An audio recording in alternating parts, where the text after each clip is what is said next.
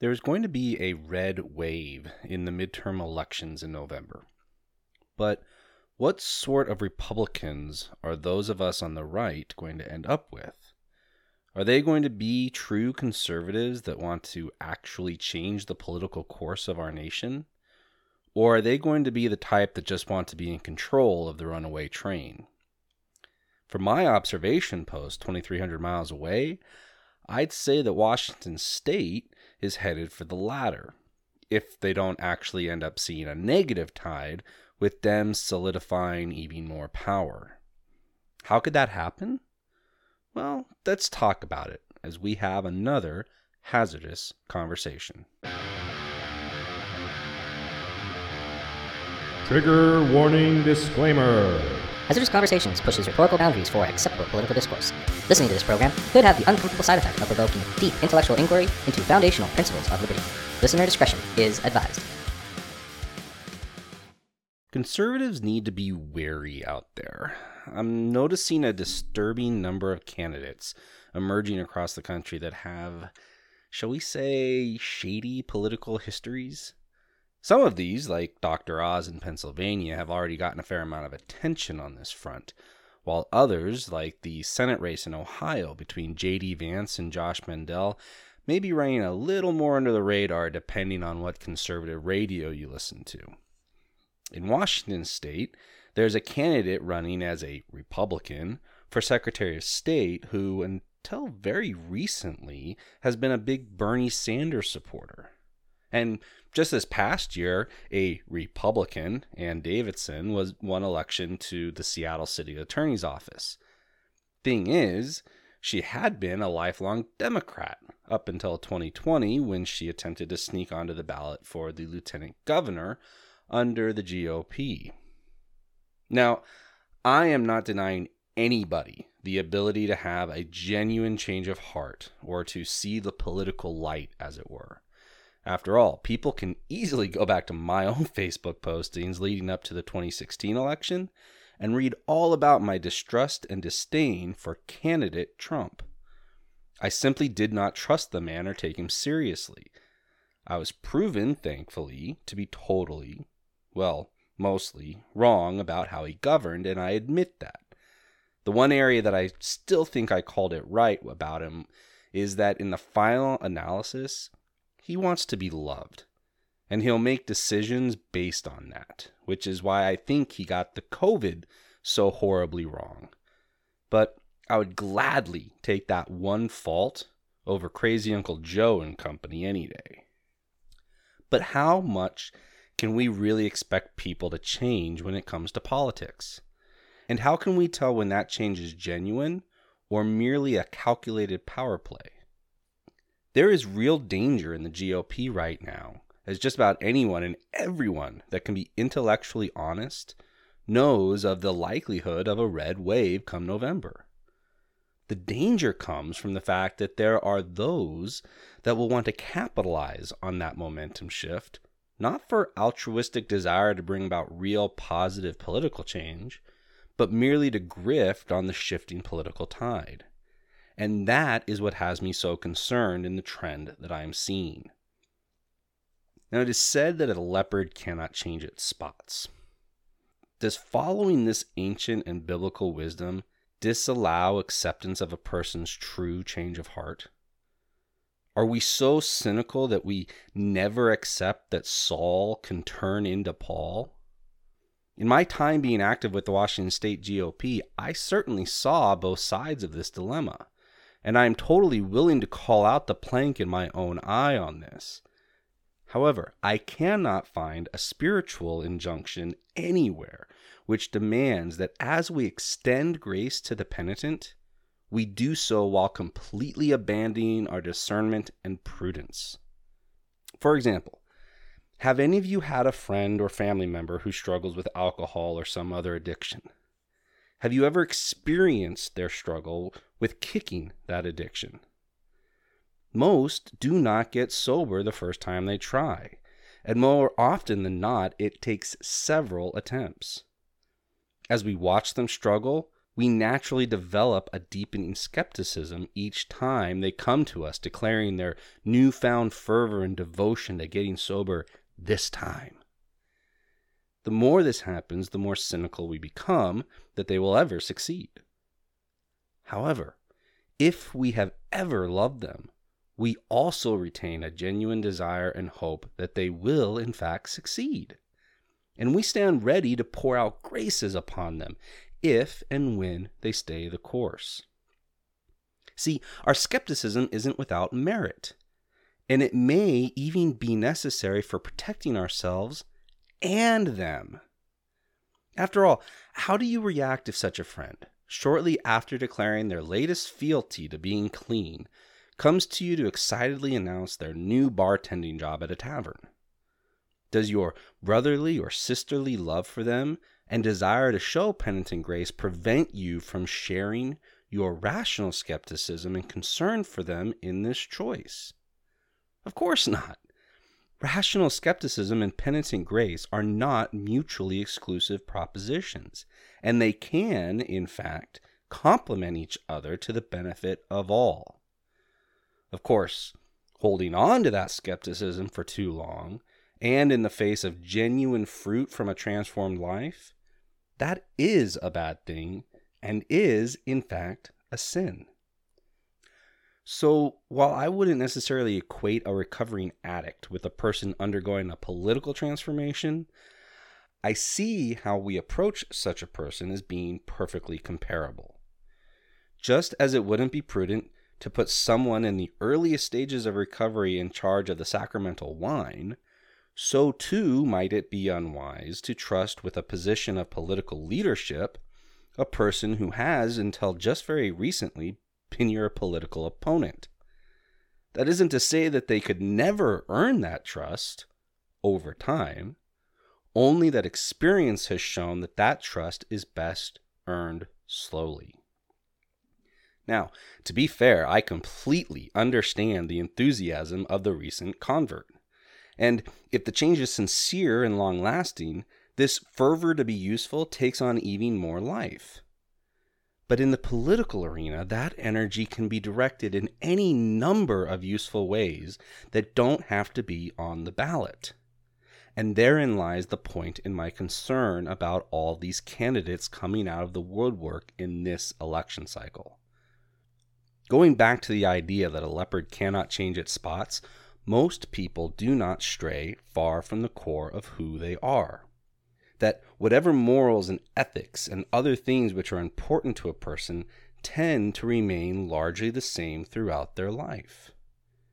Even when a person has a monumental change, such as getting clean and sober or the like, it often sees them experiencing a renewal of principles and spirit rather than an adoption of new ones.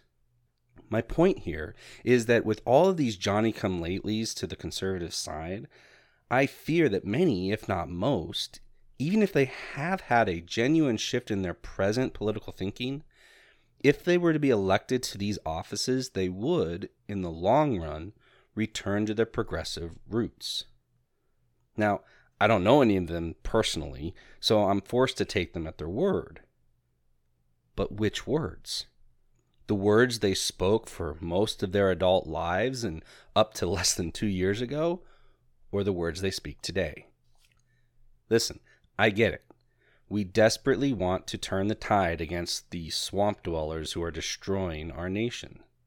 We perceive a Democrat Party that is imploding, and we salivate over the gains we could make. But we are also burned out from years of election fraud to varying degrees. So we carry with us this gnawing seedling of doubt over whether we can win. And that doubt causes us to run for the cover of the appeal to the middle argument. We listen to the party bosses who tell us that we must choose someone who is, quote, electable, whatever that means. My experience is that it means someone who's either afraid of being a conservative in public, or more likely, they really aren't a conservative, just someone that says a few key things that they think conservatives want to hear while remaining wholly progressive at their core. I know this to be true because I've been present at the meetings where these discussions take place. I have served on the executive boards of both my county and state Republican parties in Washington state. I have been privy to the email chains and phone conversations where party bosses plot the sabotage of outspoken conservatives while lecturing the base to not be so radical. And I've been on the receiving end of state party officials telling conservative activists in my county that we cannot attack the progressive candidate over her criminal past because it would make us sound mean. This is why I get concerned when I see and hear people that I have otherwise considered to be solid conservatives start lauding and fawning over candidates that have dubious political histories as conservatives. Sean Hannity, I'm looking at you, pal. And I also get frustrated when I see, hear, or read about our side attacking our own. I'm not talking about holding candidates or electeds accountable for their words and or actions. I'm talking about those instances where loyal party members get angry because a newbie to the political scene has been honest in calling out the party and the establishment hacks it keeps propping up. Now, before I wrap up this topic, for now, because it will come back, I do want to give a little bit of fair time to some of the points that many of these spaghetti-spined conservatives make when defending their positions on candidates. The first of these actually references a phrase used by Glenn Morgan, probably the most outstanding conservative activist on the West Coast. But he always says that the future belongs to those who show up. Now that may seem to be a somewhat obvious idea, but it is one that we somehow seem to struggle with. Not just in terms of getting voter turnout, but in all aspects of our activism. And probably most true in developing solid conservative candidates. Folks, if we can't find and develop the principled people to carry our banner, then how the heck can we get hopping mad when the establishment chooses one for us? I'm not talking about when they sabotage true conservatives. I'm talking about the far too often fact that we fail to produce said conservatives for them to even try to sabotage. The second point is really an extension of the first: candidate development. Nearly every single person that I've ever talked to who has run for political office, whether they win or lose on their first outing, all have told me that they learned a lot during their first run. Seeking political office at almost any level requires a steep learning curve, from campaign financing laws and regulations to public speaking to debating skills and strategies. Most people stepping into the political arena for the first time need some help to develop themselves. That, among other reasons, is why it is a good idea to start small when it comes to what office a person seeks for their first time out. I know many people get involved and become candidates because they see something wrong in a certain area, so they want to run for office in that area. Whether that's school board or city council or state rep or Congress, we tend to be a bit impulsive when it comes to what motivates us to get involved. But the reality is, with few exceptions, most people are not readily suited to step out of their private lives and into the public sphere and do well right away. So, we conservatives, if we want to have better choices in our candidates going forward, and if we want to lessen the ability of the establishment to sabotage real conservatives, we need to be developing our bullpen. We need to get conservatives into public office at every level, the smallest levels, to gain the experience of A, running a political campaign, and B, actually serving if elected. And this brings me back to my original concern and point. All of these recent converts to the right are jumping into races for office which belie their experience, and for which little to no trust amongst would-be voters has been earned. Now, I'm not claiming that all these candidates have nefarious intent in doing this, but I do think it would be naive in the extreme to think most are doing so out of pure desires to serve. And as we have already discussed, when you look at many of these candidates' pasts, it should cause us all to be extremely wary and discerning. So I'm not here to say that you can't trust any of these newcomers or anything other than be extra cautious.